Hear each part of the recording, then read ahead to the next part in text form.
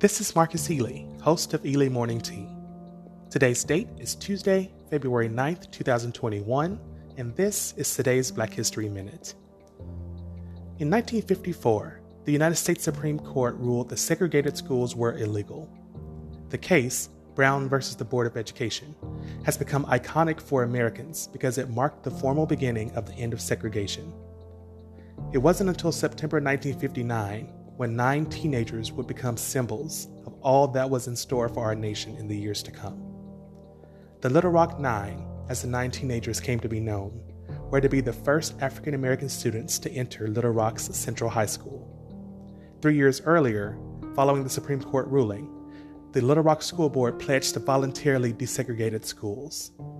This idea was explosive for the community, and like much of the South, it was fraught with anger and bitterness. On September 2nd, 1957, the night prior to what was to be the teenagers' first day in Central High classrooms, Arkansas Governor Orval Faubus ordered the state's National Guard to block their entrance.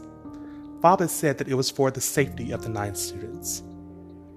On September 4th, just 24 hours after a federal judge ordered the Little Rock Nine to begin attending Central High immediately, a belligerent mob, along with the National Guard, again prevented the teens from entering the school. 16 days later, a federal judge ordered the National Guard removed. Once again on September 23rd, the Little Rock Nine attempted to enter the school. Though escorted by Little Rock police into a side door, another angry crowd gathered and tried to rush into Central High.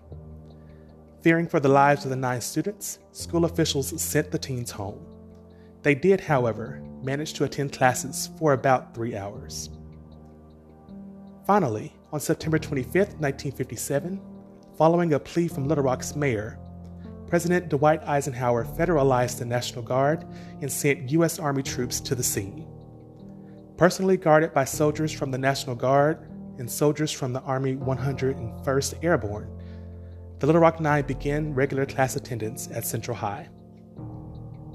However, their ordeal was far from over. Each day, the 9 teenagers were harassed, jeered, and threatened by many of the white students as they took small steps into deeper and more turbulent waters. That spring, on May 25, 1958, Ernest Green became the first African American to graduate from Central High.